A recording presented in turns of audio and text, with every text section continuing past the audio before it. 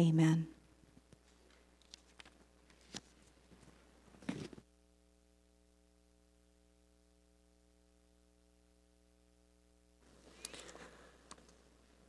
Well, life doesn't often give us second chances. Most of the time you get one chance, and that's it. Think about that. If you had the chance to go back in your life and have a second chance at something you missed out on or something you missed, what would you go back and have a second chance on? Maybe you go back to that relationship that you would have worked on more. Maybe you go back to that one moment that comes to mind where you spoke harsh words and you can never get those words back again, and you do that over.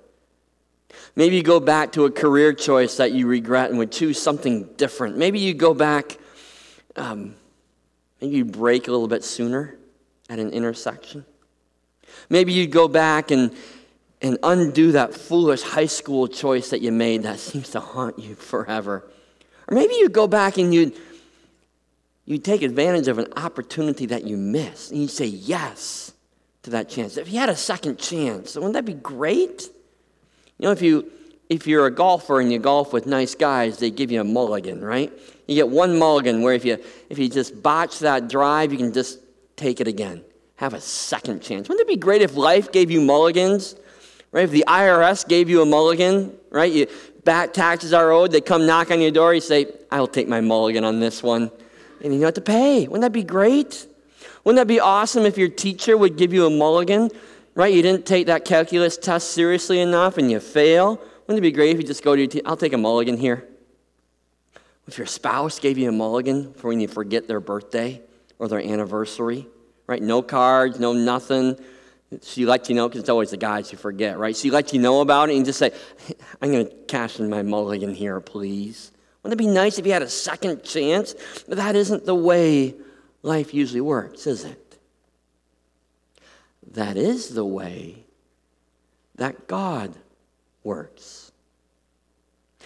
Take out your Bibles, turn with me to John chapter 3. John 3, page 1029. Here in John chapter 3, we get to listen in on a conversation that Jesus has where he reveals his plan to give people a second chance. See, Jesus here in John chapter 3 is talking to one of Israel's political and religious leaders, Nicodemus. He's a Pharisee, but he's a Pharisee who's interested in what this Jesus is teaching. He's open to trying to comprehend and understand. And so he schedules this one-on-one conversation with Jesus, and we get to listen in. Start at verse 1 with me of John chapter 3. It says, Now there was a man of the Pharisees named Nicodemus, a member of the Jewish ruling council. So no, he's a big deal here. He's a big wig. He came to Jesus at night and said, Rabbi, we know that you are a teacher who has come from God. For no one could perform the miraculous signs you are doing if God were not with him. In reply, Jesus declared, I tell you the truth, no one can see the kingdom of God unless he is born again. How can a man be born when he's old? Nicodemus asked. Surely he cannot enter a second time into his mother's womb to be born. Now pause there in our reading for a moment here. Because here's one of these once-in-a-lifetime experiences that you don't get a second chance at. You only get one shot at being born, right? You only get to do that once.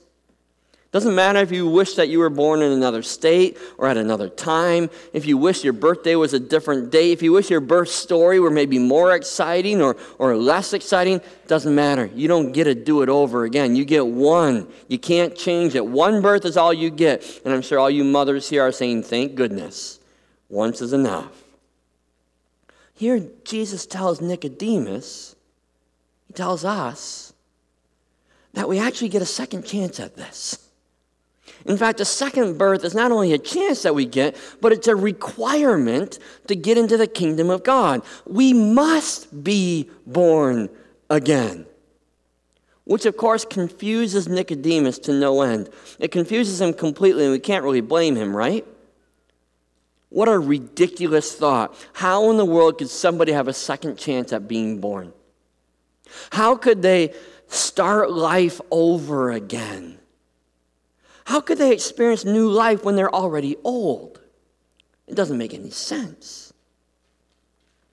And it's Jesus' explanation of this mystery that gives us some of our most known and some of our most loved verses in Scripture. Listen to the rest of this encounter with Nicodemus. Pick it up again at verse 5. Jesus answered, I tell you the truth. No one can enter the kingdom of God unless he is born of water and the Spirit. Flesh gives birth to flesh, but the Spirit gives birth to spirit. You should not be surprised at my saying you must be born again. The wind blows wherever it pleases. You hear its sound, but you cannot tell where it comes from or where it's going. So it is with everyone born of the Spirit. How can this be? Nicodemus asked. You are Israel's teacher, said Jesus, and you do not understand these things? I tell you the truth. We speak of what we know and we testify to what we have seen, but still you people do not accept our testimony. I have spoken to you of earthly things and you do not believe. How then will you believe if I speak of heavenly things? No one has ever gone into heaven except the one who came from heaven, the Son of Man. Just as Moses lifted the snake in the desert, so the Son of Man must be lifted up, that everyone who believes in him may have eternal life. For God so loved the world that he gave his one and only Son, that whoever believes in him shall not perish but have eternal life. For God did not send his Son into the world to condemn the world, but to save the world through him. Whoever believes in him is not condemned, but whoever does not believe stands condemned already, because he has not believed in the name of God's one and only Son. This is the verdict. Light has come into the world, but men loved darkness instead of light because their deeds were evil. Everyone who does evil hates the light and will not come into the light for fear that his deeds will be exposed. But whoever lives by the truth comes into the light so that it may be seen plainly that what he has done has been done through God. Now, here's Nicodemus. And know that Nicodemus is a very, very smart man. He's a theologian who knows his scripture backwards and forwards, inside and out, right? As a Jewish spiritual leader, any Jewish young boy, any Jewish young man is required to memorize the Pentateuch, right? The first 5 books of the Bible, Genesis, Exodus, Leviticus, Numbers, and Deuteronomy. He had them all memorized. He knew all the stories. He knew the scripture. He could argue theology with the best of them and answer any question that came his way. But he's stumped here. He is stumped by Jesus' born-again requirement. So Jesus again here begins to explain to him in verses 5 through 7 what it's really all about. He makes it clear that Nicodemus, first of all, heard him correctly, right? He again restates the truth. Yes, you must be born again if you're going to enter the kingdom of God. But to begin to help Nicodemus understand what he's saying, Jesus tries to reset his theological understanding by explaining some basic categorical boundaries here. Right, verse 6. We read over it rather quickly because we don't exactly know what it means, right? He says to Nicodemus, flesh gives birth to flesh, but the Spirit gives birth to spirit. Okay, now Nicodemus, he's thinking all about this flesh and bone of ours, right? What would it take to be physically born again? And he correctly surmised that it's impossible. You can't be reborn. Okay, but more than that, Nicodemus is also relying on the actions of his flesh, these hands, these bones, to earn him salvation, to be born again into the kingdom of God. Right? You see, and Nicodemus needs to understand here, Jesus knows, he needs to understand That all of his earthly wisdom and all of his earthly goodness and all of his ability to keep the law, which the Pharisees were so good at, right? All of his striving to do what God commanded him to do in order to earn the kingdom of heaven won't do it. It can't get him that spiritual rebirth. And that's what he's teaching everybody. It's what you do with the law. It's following the law of God. It's what you do. If you're good enough, if you do enough, then you'll be born again, spiritually, for eternity. Well, Jesus makes it clear to him here that he's living and he's teaching impossible expectations. Because there's categories here that we must recognize. Flesh gives birth to flesh. Of course, like produces like, right? You get a male dog and a female dog together, and they're going to produce puppies, not kittens. Horses produce horses. Plants produce plants. People produce people. And us sinful people produce broken and sinful things. We are tainted by sin, and everything we do and everything we are is tainted by sin. So if you're looking for this physical flesh and bone, if you're looking for your good works to earn you spiritual salvation, you're going to be disappointed, Jesus says. Our spiritual salvation only comes from the Spirit. Flesh gives birth to flesh. Spirit gives birth to spirit. Okay, Nicodemus still doesn't get it. So he asks the question, the follow-up question that all of us would have asked. Many of us still ask when we read this passage. How can this be? This whole born-again thing. How can it be? How in the world does it work? How can I experience a rebirth of my spirit then if it doesn't come from what I do? How can I start a new life and be born again? Instead of trying to go point by point and teach Nicodemus, Jesus gives him a picture.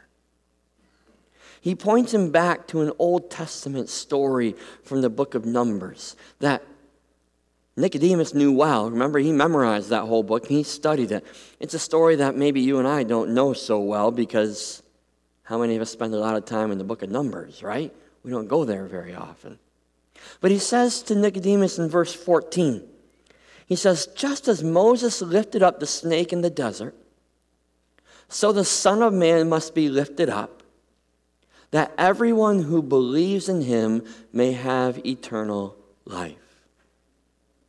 And that brief reference would have brought to Nicodemus' mind a whole Old Testament story that he knew so well. And if ever there was an Old Testament picture, an Old Testament image of Jesus, Numbers 21 is where to look. In fact, take out your Bibles again. Turn back to Numbers 21 with me. Way back towards the beginning of your Bible, page 151. 151, Numbers 21. While you're looking it up, let me set the scene for you. Okay, the people of Israel, they're in the middle of the whole nation is in the middle of their 40-year wandering in the desert. And it isn't going so hot. Actually, it's very hot, which is probably part of the problem there. So they come to the nation of Edom, and they want to cross through Edom to get to the other side. And the king of Edom, in response to their request that they peacefully walk through the land, hauls his army out on the border and says, don't you dare cross this land. You do not have permission to come through. And the people of Israel want to fight. They know God's on their side. They want to take him down. And God tells Moses, don't fight. Step away, head back into the desert. And so now they find themselves in the most inhospitable land that they've been in yet. They are now in the desert part of the desert. And they're sick of it. They are tired. They are feeling defeated. They're homeless. And they're sick of wandering, and they're sick of waiting for God, and they're sick of Moses bossing them around, and they're sick of trusting that God will do what's right when it's been decades and nothing seems to have been going right, and they're sick of eating manna every single morning and every single day. And so listen to verses 4 and 5. So as they traveled from Mount Hor along the route to the Red Sea to go around Edom. But the people grew impatient on the way. They spoke against God. They spoke against Moses and said, "Why have you brought us up out of Egypt to die in the desert? There is no bread, there is no water, and we detest this miserable food." This is a pretty significant fish shaking in the face of God. Right? And this is more than a complaint about the dinner menu. This is more than just a complaint about the manna. This is a complaint directly against God and His purposes and His plans. This was a rejection of His goodness to them. This was a rejection of His grace that is showing up every morning, keeping them alive. This was their declaration. God, we're better off without you. We would be better off if you had never come back into our lives and just left us back there in Egypt.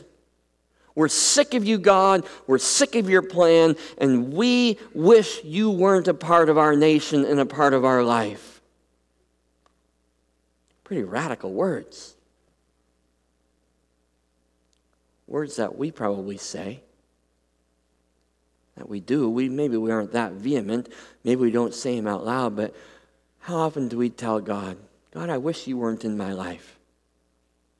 We say it every time we choose sin over His direction in our lives, right? We say, "God, I think I know better. I'm sick of your plan. I'm sick of your rules. I'm sick of your regulations. I don't trust you. I'm going to do it my way." Every time we cross that line, remember that line that God gives us and says, "On this side is goodness and blessing and health." And we say, "I don't care. I'm doing it my way."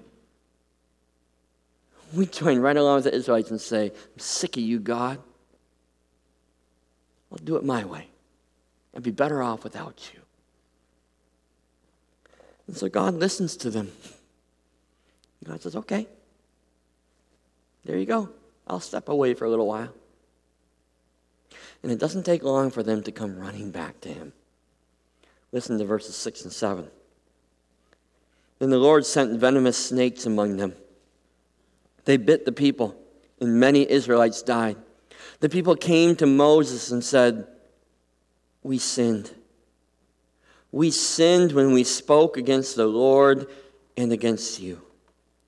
Pray that the Lord will take the snakes away from us.' So Moses prayed for the people. So these snakes come into the camp. People are being bit. The poison is running through their system, and they have no idea how to cure. There is no cure. People are dying. Slow, painful, agonizing deaths, and they are completely helpless in the face of this poison. In the face of their helplessness, look at what they do.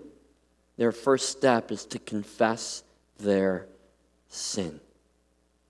Verse 7, they humbly come to Moses and they say, "We sinned. We sinned when we spoke against the Lord. We sinned when we spoke against you."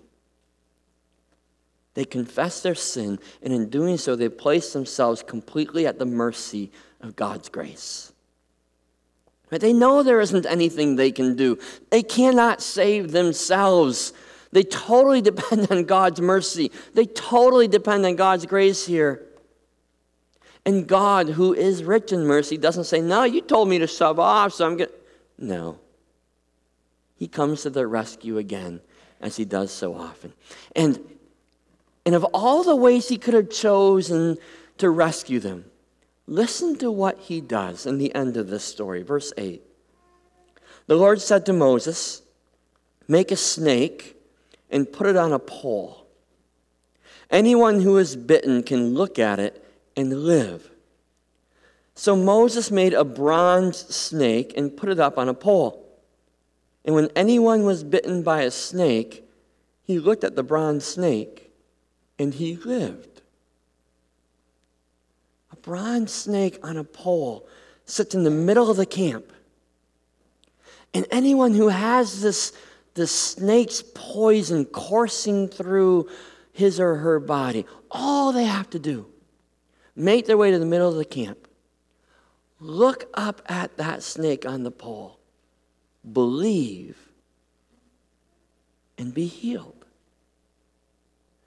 Believe, and they're given life from certain death. They're given a second chance. They are born again, right? Certain death, and they're born again. It's an absurd remedy. It's absurd. Right, in our era of medicine, with our knowledge of illnesses, with our knowledge of cures and the poisons, with drugs, antibiotics, all of us here, I think, are smart enough to know that there is absolutely no scientific or therapeutic value to a bronze serpent up on a pole. Right? If you go to the doctor tomorrow because you're fighting some infection and your doctor says to you, here's my prescription for you. Go find that statue, that statue in the middle of the city of Granville, and go stare at it for about an hour, and you'll be healed. You'd go find a new doctor, guaranteed. Right? But that's exactly the heart of this story. And that's exactly the point that Jesus wants Nicodemus to see. God's absurd cure conveys an important truth, the most important truth. See, all they needed to do was look and believe, and they would be saved. This remedy, this snake on a pole, is all about pointing people back to their faith in God. God is the giver of new life, not the snake, not the bronze, not the pole. Second chances are given by God's grace and by God's power. Jesus tells Nicodemus a second birth story, a rebirth story that he would recognize from Numbers 21. And then he points Nicodemus to a cross upon which he soon would die. Jesus would. Jesus places the cross that is about to come, places his wounds at the center of his answer of what it means to be born again. He says, as Moses lifted up the snake in the desert, that story that you know, so the Son of Man must be lifted up. He tells Nicodemus this Old Testament story is about to be lived out again. Jesus will be put on a pole, and he will be lifted up. The same word used for lifted up is the exact same word for crucified. He will be lifted up. He will be crucified. And everyone who has been bitten by the serpent, by Satan, as we heard earlier from Genesis and Romans, anybody who's got the poison of sin running through their bodies, all they have to do is look and believe. And they'll be given a new chance at life, because the truth is, when you've been bit by the serpent of sin, which all of us have from our very birth, there is nothing you can do to heal yourself. You will die from that poison. You will die for eternity. And there's nothing you can do to heal yourself. But if you look to Jesus, and if you believe, you can be saved. It's a seemingly absurd plan, but it's God's plan. It's God's great gift to you and to me. By grace, we have been given a second chance, the opportunity for a new life, the opportunity to be born again. Born again. This new birth is a spiritual birth that starts with the Spirit. You and I are given a second chance spiritually. And honestly, probably some of us here are yawning right now because we don't think we need a second chance. We like our lives the way that they are. We're satisfied with who we are. We're pretty good, and pretty good is good enough. We're better than most. God's got to appreciate that about me, right? And the truth is, maybe I don't want my life to be totally cleaned up. Right? Yes, I've been bitten by the serpent. Yes, we all have been. That's the truth. We have poison coursing through our veins. We're born with sin. We deserve death, and that's what's coming our way. That poison will kill. And the cross now gives us the opportunity to start again, this time with the foundation of grace instead of sin. It's at the cross that we are healed. It's at the cross that our sin and our guilt is washed away. It's at the cross that we find life, and it's at the cross that we are saved. And that new birth transforms us not only for who we will be for eternity, but it transforms us here today. Remember Nicodemus' mistake? He thought that physical obedience to the law could transform him spiritually. His good works could make him right with God, right? Well, it actually works exactly the opposite. In this internal spiritual rebirth that we experience through the cross, it transforms us not only for eternity, but it transforms us for today. This new birth changes who we are. I can only imagine if I was an Israelite who had been bitten by a snake. And I looked at that snake, and I found healing, and I found life, that I would live my life differently, knowing I've been given a second chance, knowing I should be dead, but now I'm alive. In the same way, for those of us who have looked up at the cross of Jesus Christ, who have believed, who have been changed, who have confessed and have been washed clean, we have a chance at a second life. That gratitude should change how we live today. Right? And that process of new life starts with the cross. Right? Just like the snake raised up in the desert saved the people of Israel physically from the poison of the serpent, right? It was a physical rebirth. So Jesus raised up on the cross will save those who look to him from the poison of sin within them.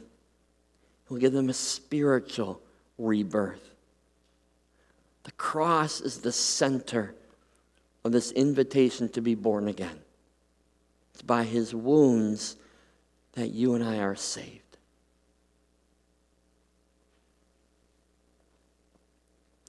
I probably haven't told most of you here much of anything that you didn't know already this morning. We've heard it. We know that Jesus saves. But we need to hear it again. We need to see Jesus lifted up and look at him again. Because even though we know this truth, we still live like Nicodemus so often. Just like Nicodemus, we fall into the trap of believing that there's so much that we need to do for this salvation process, right? I need to know more. I need to do more. I need to serve more. I need to read my Bible more. I need to pray more. I need to study more. There's so much more I need to do because I need to impress God with what I'm doing here on this earth so that he'll give me the eternal life that I'm hoping for, so that I can be born again. I've got to be good enough to have that happen. And we're busy working hard to try and impress God with all that we do. And we're looking to ourselves to make it happen. And Jesus' message here to Nicodemus, who's preaching that truth, is just the opposite. All we need to do is look to Jesus. All we need to do is confess that we can't do it on our own. Confess that we've blown it. Confess that we're dying. Look to him and accept what he's done. Because that new birth, that new life was accomplished on that cross. What do we need to do? All we need to do is believe. Right? Jesus declares that 3 different times in some of these most popular verses of the Bible. Right? John 3, 15, 16, and 18. Verse 15, he says, everyone who believes in me may have eternal life.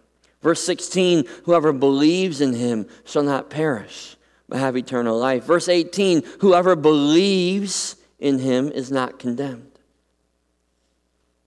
Whoever believes. All it took was belief to look up at that snake, believe, and you're healed. All it takes for us to be healed is to look up at that cross that's empty now and believe. Are your eyes set on that cross? That cross is the message from God that Jesus came to give you and to give me a second chance. And that second chance is yours if you believe that Jesus is the Christ, the Son of God, if you admit that you need him and his grace and his forgiveness. Then new life is given as a gift. But the truth is, not everybody takes the gift, do they? Some people walk right on past the offer. Sometimes we do too. We'd rather hold on to some of that sin in our lives, wouldn't we? We don't always want a second chance. We don't want to leave this life that we've come so comfortable with, even with its sin and with its brokenness. We don't want to leave our materialism, because it sure is fun being materialistic, isn't it? We don't want to leave our pride. We don't want to leave our greed. We don't really want to leave our gluttony. We don't want to leave our life of sin. So we choose our own guilt over the grace that Jesus offers. We choose this life over rebirth. So thankful that Jesus never takes away his offer. That pole with the snake that was in the middle of the camp, it's gone. You can't find it anymore. The cross of Jesus Christ is there forever.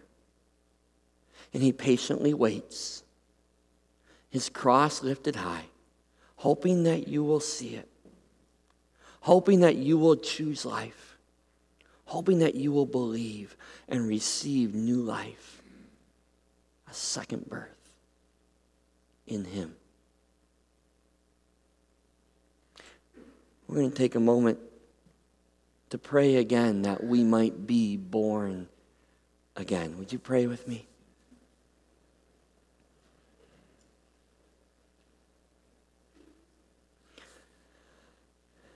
Jesus, you know the life that we live.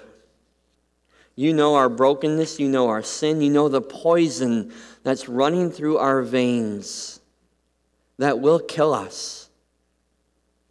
We deserve eternal punishment because we rebelled against you. We have, in small ways and large ways, declared to you and declared to the world that we are sick of you. And we prefer to do it our own way. Father, you know that poison. And you know how much we even love to hold on to that poison. And yet you've given us the opportunity through the blood of your Son, Jesus Christ, who hung on that cross and paid the price that it took to counteract that poison of sin and to open the door of your kingdom to us. The price that it took that we might be born again, that we might grab life from the snatches of death. Father, give us the courage to confess our own weakness, to confess our own ability, to see and recognize the poison within us, and to humbly come before you and ask you to help us, and ask you to save us, and give us the faith to look at that empty cross where Jesus hung and to believe that by your power, by your goodness, and by your grace, we are born again, guaranteed eternity with you. And we are transformed in this life right now. Thank you, Father, for the new life that we are guaranteed to live in the future and that we get a taste of here. Father, as Moses lifted that servant up and people saw, looked, and believed and were healed, may you heal us as we look at Jesus' cross, as we confess and believe and are healed. In Jesus' name we pray. Amen. Would you stand, please? It is that cross that has immense power. The power to heal, the power to forgive, and the power to save. And so with our last song, we're going to hold up the cross. And I hope that in your heart you will look up to that cross. If you've never done it before, and maybe for the first time you'll look and you'll see and you'll believe. Or maybe you've lived with the image of that cross for so long that its power has escaped you. That you don't even, you see it, you don't even think about it. Maybe during this song you'll look up at that cross in your heart and you'll see it in a new way. And you'll celebrate the power of the cross to give you new life. Let's sing together.